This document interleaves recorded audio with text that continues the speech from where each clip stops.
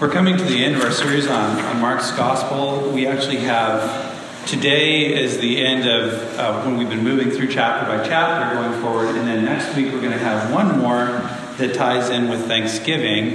I had to fit something in there because the way the church calendar falls this year, next week is not the beginning of Advent, it's actually the week after. So if you haven't been part of a church before that celebrates the season of Advent, I know I never was growing up, we'll be talking more about that. But it's the 4 Sundays leading up to Christmas Day. So that will begin not next week, but the week after. This place will be transformed. It'll look amazing, and we'll have 4 Sundays where we'll be looking at parts of the Christmas story leading up to Christmas Eve, which happens to be a Sunday. That's why it throws everything off just a little bit this year, because we will have a shorter, less formal Sunday or Christmas Eve morning service for those of you who want to come. I know some of you will be with family, and maybe if they're here, feel welcome to bring them, because what we're going to do is have a short service with the kids inside involved with us, and then we're going to go, for those who want to, go do a tradition that we started years ago when we used to worship at the Senior Center here in Stanwood,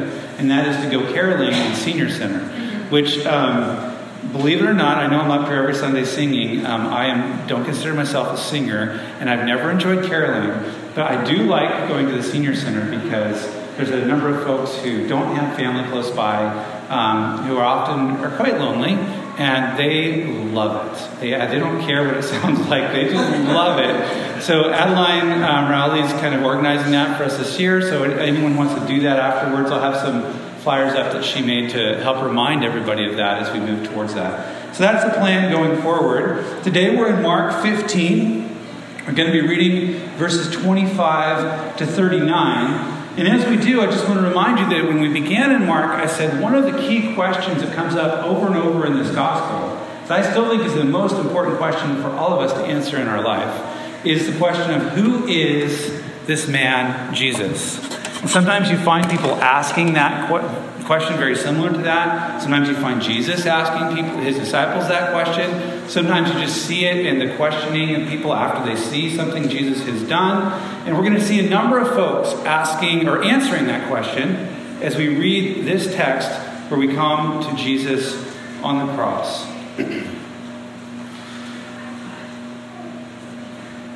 Beginning in verse 25 of chapter 15. It was 9 o'clock in the morning when they crucified him. The inscription of the charge against him read, "The King of the Jews." And with him they crucified 2 bandits, one on his right and one on his left. Those who passed by derided him, shaking their heads and saying, "Aha, you who would destroy the temple and build it in 3 days, save yourself and come down from the cross." In the same way, the chief priests, along with the scribes, were also mocking him among themselves and saying, "He saved others. He cannot save himself. Let the Messiah, the King of Israel, come down from the cross now, so that we may believe and we may see and believe." Those who were crucified with him also taunted him.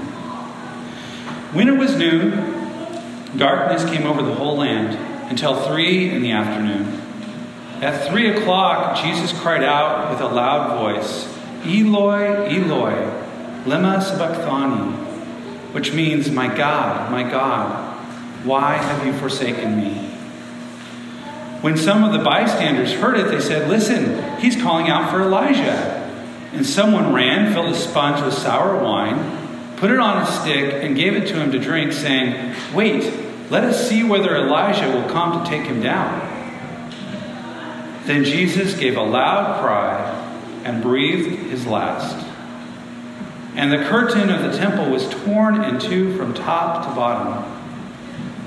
Now, when the centurion who stood facing him saw that in this way he breathed his last, he said, "Truly, this man was God's son." This is the word of the Lord. Thanks be to God. Father, we come to this moment in the Scriptures that is so central to our faith, so central to the life of the early church. We have crosses we wear around our necks. We have crosses on our walls and in our homes. And yet, it's a deeply troubling thing to think about and read about when human beings are treated in this way, much less when the King of Kings is put on the cross. So despite the familiarity, Lord, we ask that your Holy Spirit would use this time as we meditate on your word to speak to us and reveal to us all we might need to hear. In your name we pray. Amen. So we have Jesus on the cross, and you'll notice just in what we read that Mark's gaze, if you will, if he was shooting a film or a video, is on those around the cross. Not necessarily on the suffering of Jesus as much as it is on how those around the cross are responding to him and what's happening to him. So we have those who are walking by. The Romans, I think I mentioned this before, but the Romans, crucifixion was a way of controlling conquered peoples. It was meant to terrorize. We would call it a form of terrorism or torture. It was meant to get people to get in line. Roman citizens, if you had a citizenship card from Rome, you were not allowed to be crucified.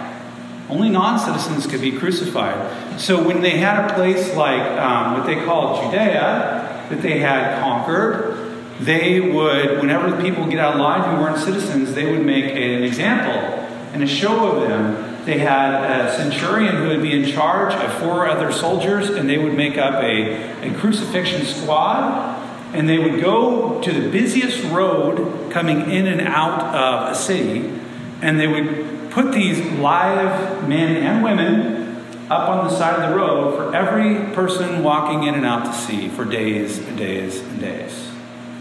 As an example, if you get out of line, if you go against Rome, this will happen to you. And as people walk by, they see there's always their charge, their sentence, you will, their crime, written on top of the cross. And in this case, on top of Jesus' cross, it says, King of the Jews. That's his crime. So those walking by, as they're going by, they look up and what have these men been killed for? And many of them begin to mock Jesus. Hey, isn't this the guy who said he was going to rebuild the temple in 3 days after he destroyed it? He can't even save himself. Now, we know from the Gospels that what Jesus was referring to was his own body as a temple, that he would bring it back in 3 days. And some will certainly make that connection in the 3 days after the crucifixion. But for now, they're walking by and they're not understanding that. And they make an incorrect assumption, which you're going to find in all those who answer the question about who Jesus is. And they begin to, their answer is simply, he's not powerful. He can't be powerful because he's hanging on the cross and Romans are killing him. They make an incorrect assumption that if Jesus had power, he would use it for himself and to save himself. The cross changed everything in terms of how we as Christians understand the meaning of power. Because the cross told us that the most powerful thing in the universe is to give up your power for the sake of others. That is true power. Jesus reveals that as true power when he says, I'm not going to use my power for my benefit, but I'm going to use my power, as we talked about last week, to put upon myself all of the weight, the guilt, the burden, the shame of every sin that's ever been committed and ever will be committed. We talked last week about how hard that is, how much we all struggle with just the burden of our own sin. And Jesus takes true power to put that all upon himself. It's not the wooden beam that he's physically unable to carry that's weighing him down. It's the burden of that sin, the pain that sin has caused, the shame. And as a result of the power that Jesus has, sins are forgiven. Remember, there was some instances in Mark when Jesus said, For example, when the man was lowered down through the roof. I don't think we did preaching on this, but if you read the Gospel of Mark, the man was lowered down through the roof, and Jesus said, "Your sins are forgiven." And everyone kind of scoffed and mocked at him, and he said, "Well, which is harder to say, your sins are forgiven, or stand up and take your mat and walk? But so that you will know the Son of Man has power to forgive sins," he said, "take up your mat and walk." And so this man who's paralyzed, he gets up and he walks away. But the more powerful act is to forgive sins. And the religious leaders standing around rightly said, "Well, this is blasphemy." Well, it's not rightly blasphemy, but they rightly said it is blasphemy if he's not God, because only God can forgive sins. Right? Because that's the more powerful thing. And Jesus, by his death on the cross, and there's a lot of ways to explain it. We call those theories of atonement. We've talked about those before. There's a lot of different ways we can understand it. But however we understand it, what happened was, even today, when we come and we say, "Lord, I've sinned, forgive me in the name of Jesus, the one who died for me," we have forgiveness. It's that powerful. So those walking by, their answer to who is Jesus, they're saying, "Well, he's someone who's not powerful." And they actually got it completely wrong, didn't they? And the answer of the religious leaders, it says they mocked him in the same way. They're standing around.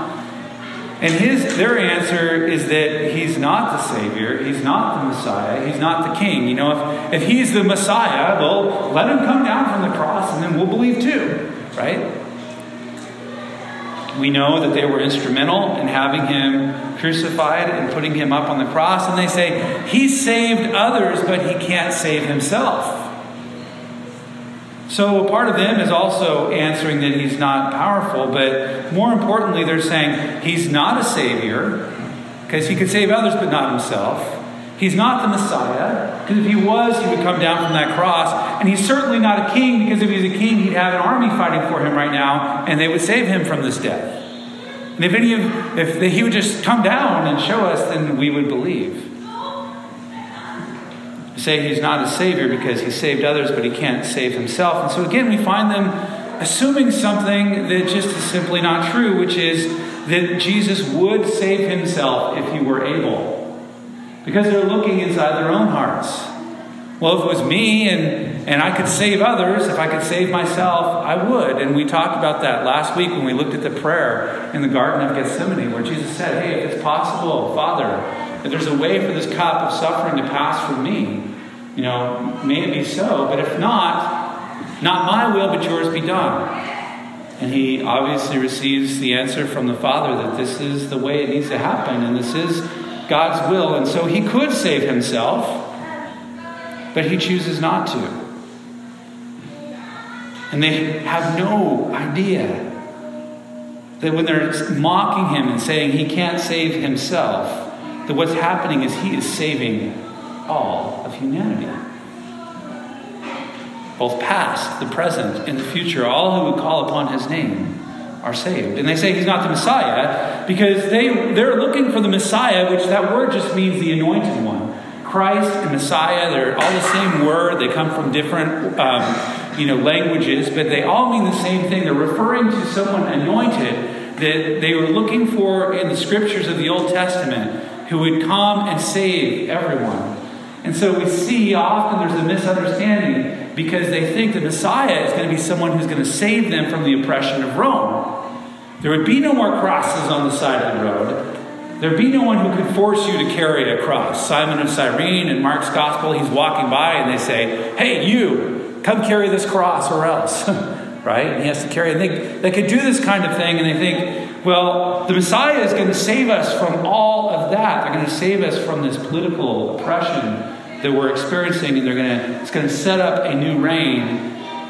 And they were right in a sense, but they didn't understand the largeness of the salvation and how it extended so much beyond any particular political power.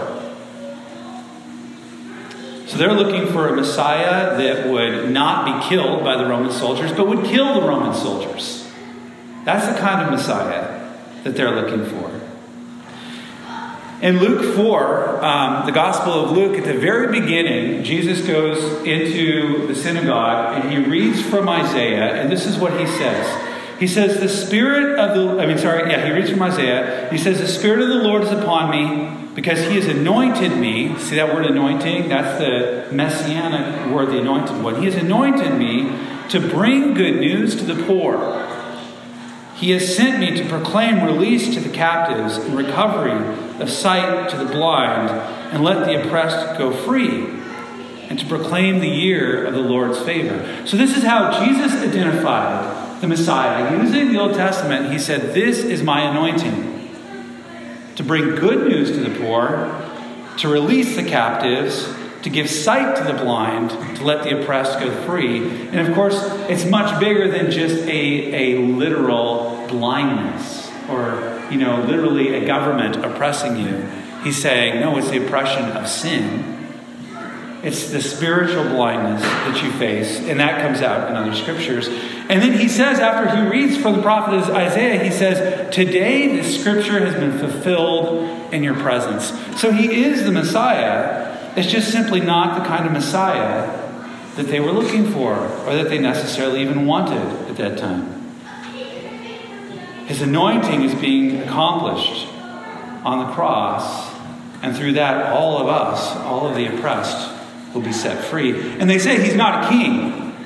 And yet we as Christians, we say, no, he's not just a king. He is actually the king of all kings.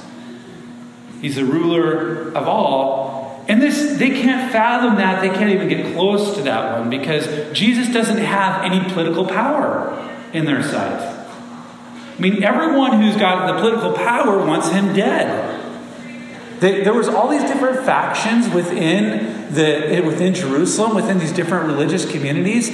Every single one of them unite together because they want Jesus dead. And then they even go to the ones they really hate, the Romans, and they say, would you kill him for us? Because you won't allow us to kill anyone, so you do it for us.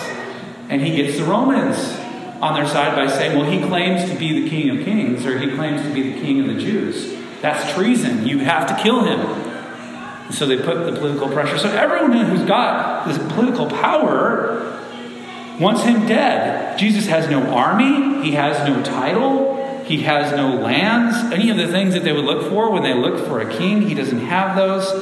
And yet we know he has an army of angels that he could call upon to come and rescue him.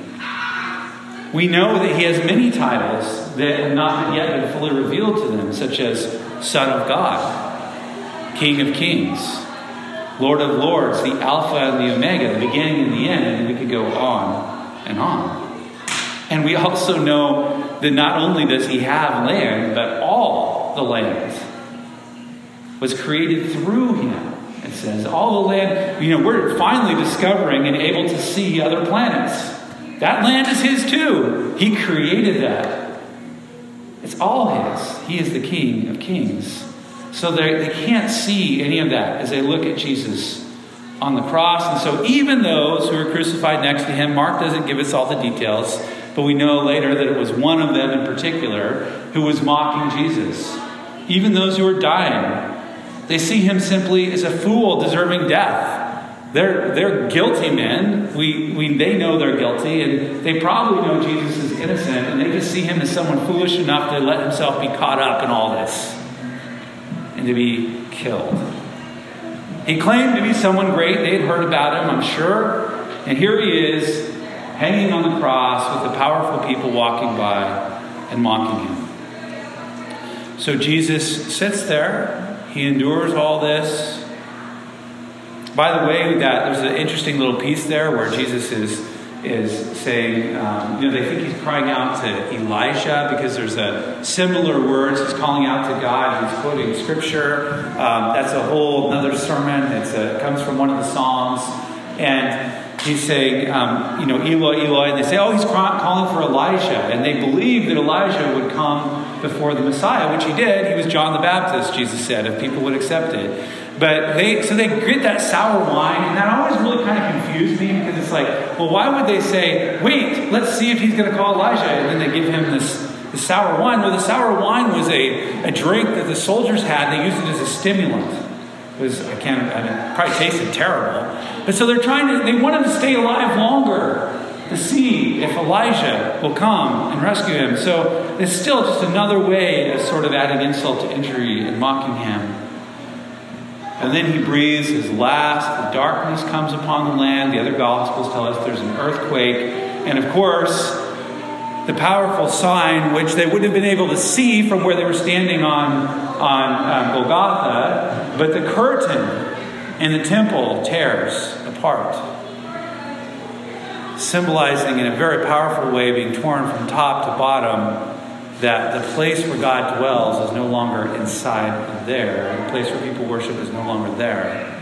But the Holy of Holies, God's presence is accessible to all. And the centurion, this one, remember, he's a officer. He's in charge of 100 men. And they always took one centurion with 4 soldiers to do these crucifixion squats. And so he's there, and he's watching all this going on. And he's participating in it, obviously, a little bit. And he sees these different things happen. And something about the way Jesus dies on the cross causes him to say, "This is God's Son." Surely this was God's Son. So the only one who gets it in Mark's Gospel, the only one who answers the question, who is this man, correctly, is this Roman centurion, his executioner, this outsider, this Gentile, who sees beyond just a simple rebellious man being killed, just one of thousands this centurion would have had seen killed. I mean, this is his job. If you have a job like this, we know from people who were involved in atrocities like World War II and the concentration camps, people have a way of hardening themselves against feeling anything, and they turn the people they're killing into objects, into animals beneath human beings in order to get themselves to do this kind of act. And yet something in what happens in front of him with Jesus gets him to say, "This is the Son of God." And the only answer could be that God revealed this to him.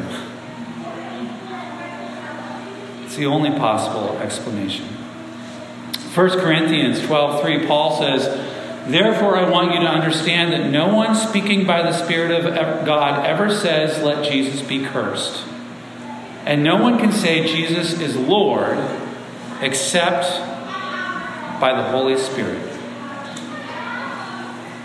The first one in Mark's Gospel to get it right and to confess him in faith is an enemy of Jesus. He's an executioner. He's someone who abuses his power. He's an outsider. It's not the religious scholars. It's not the priests. It's not the common people walking by. It's not the disciples. It's a soldier. If you have ever said, "Jesus is Lord," if you have ever confessed that he is the Son of God, then you need to know you did not do that by your own power. I think that's why this man is here in front of us in Mark's Gospel. He wants us to know that the most unlikely person at the foot of the cross to finally answer the question correctly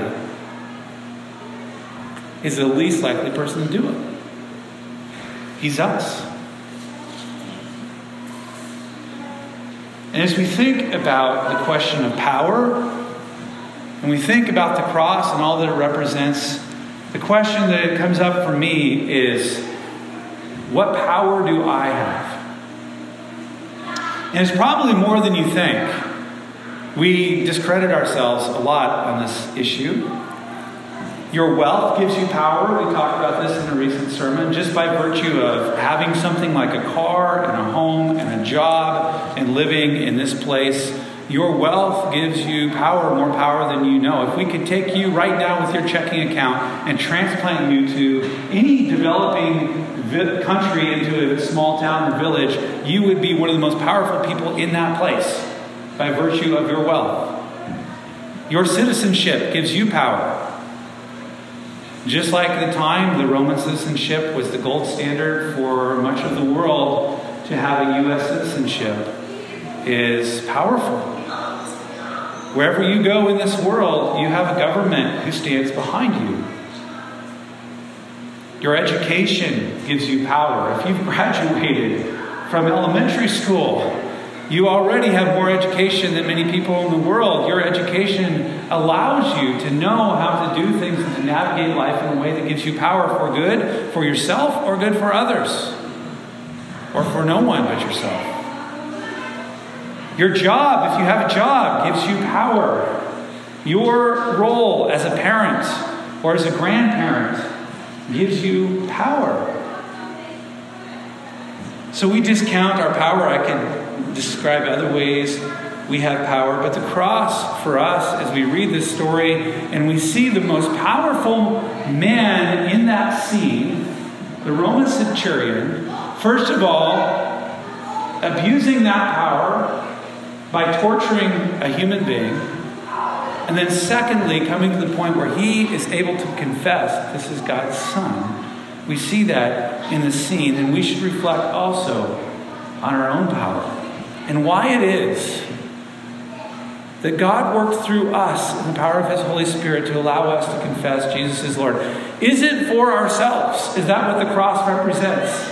Because that's why everyone walking by misunderstood. They didn't get it because they thought, well, if He has power, He would use it to get Himself off. If He was a Savior, He would free Himself. If He was the Messiah or the King, He would get the army of people behind Him and they would save Him. That's how they understood power. 2 Corinthians 12:9 says, "My grace is sufficient for you, for power is made perfect in weakness. So I will boast," this is Apostle Paul speaking, "I will boast all the more gladly of my weaknesses so that the power of Christ may dwell in you."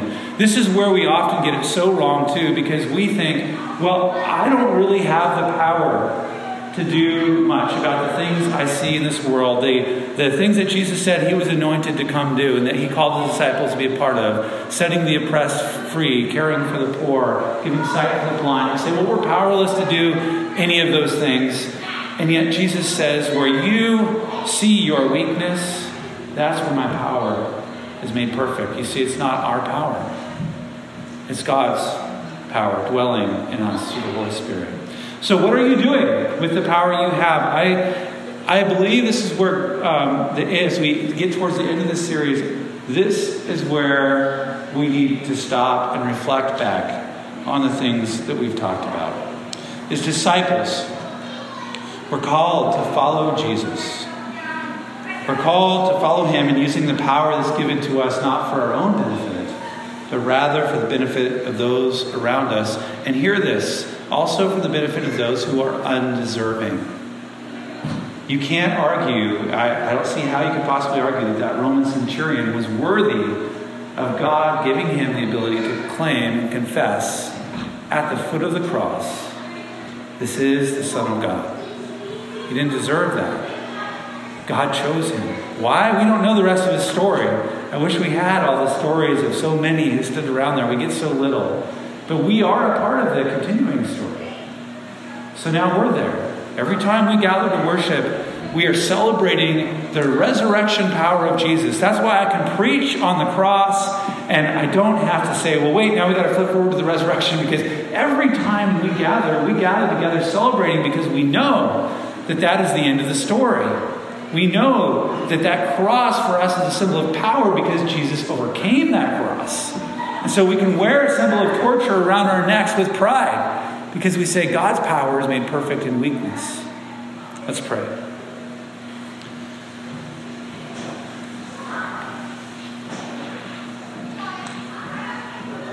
Lord, it's hard for us to see ourselves through your eyes.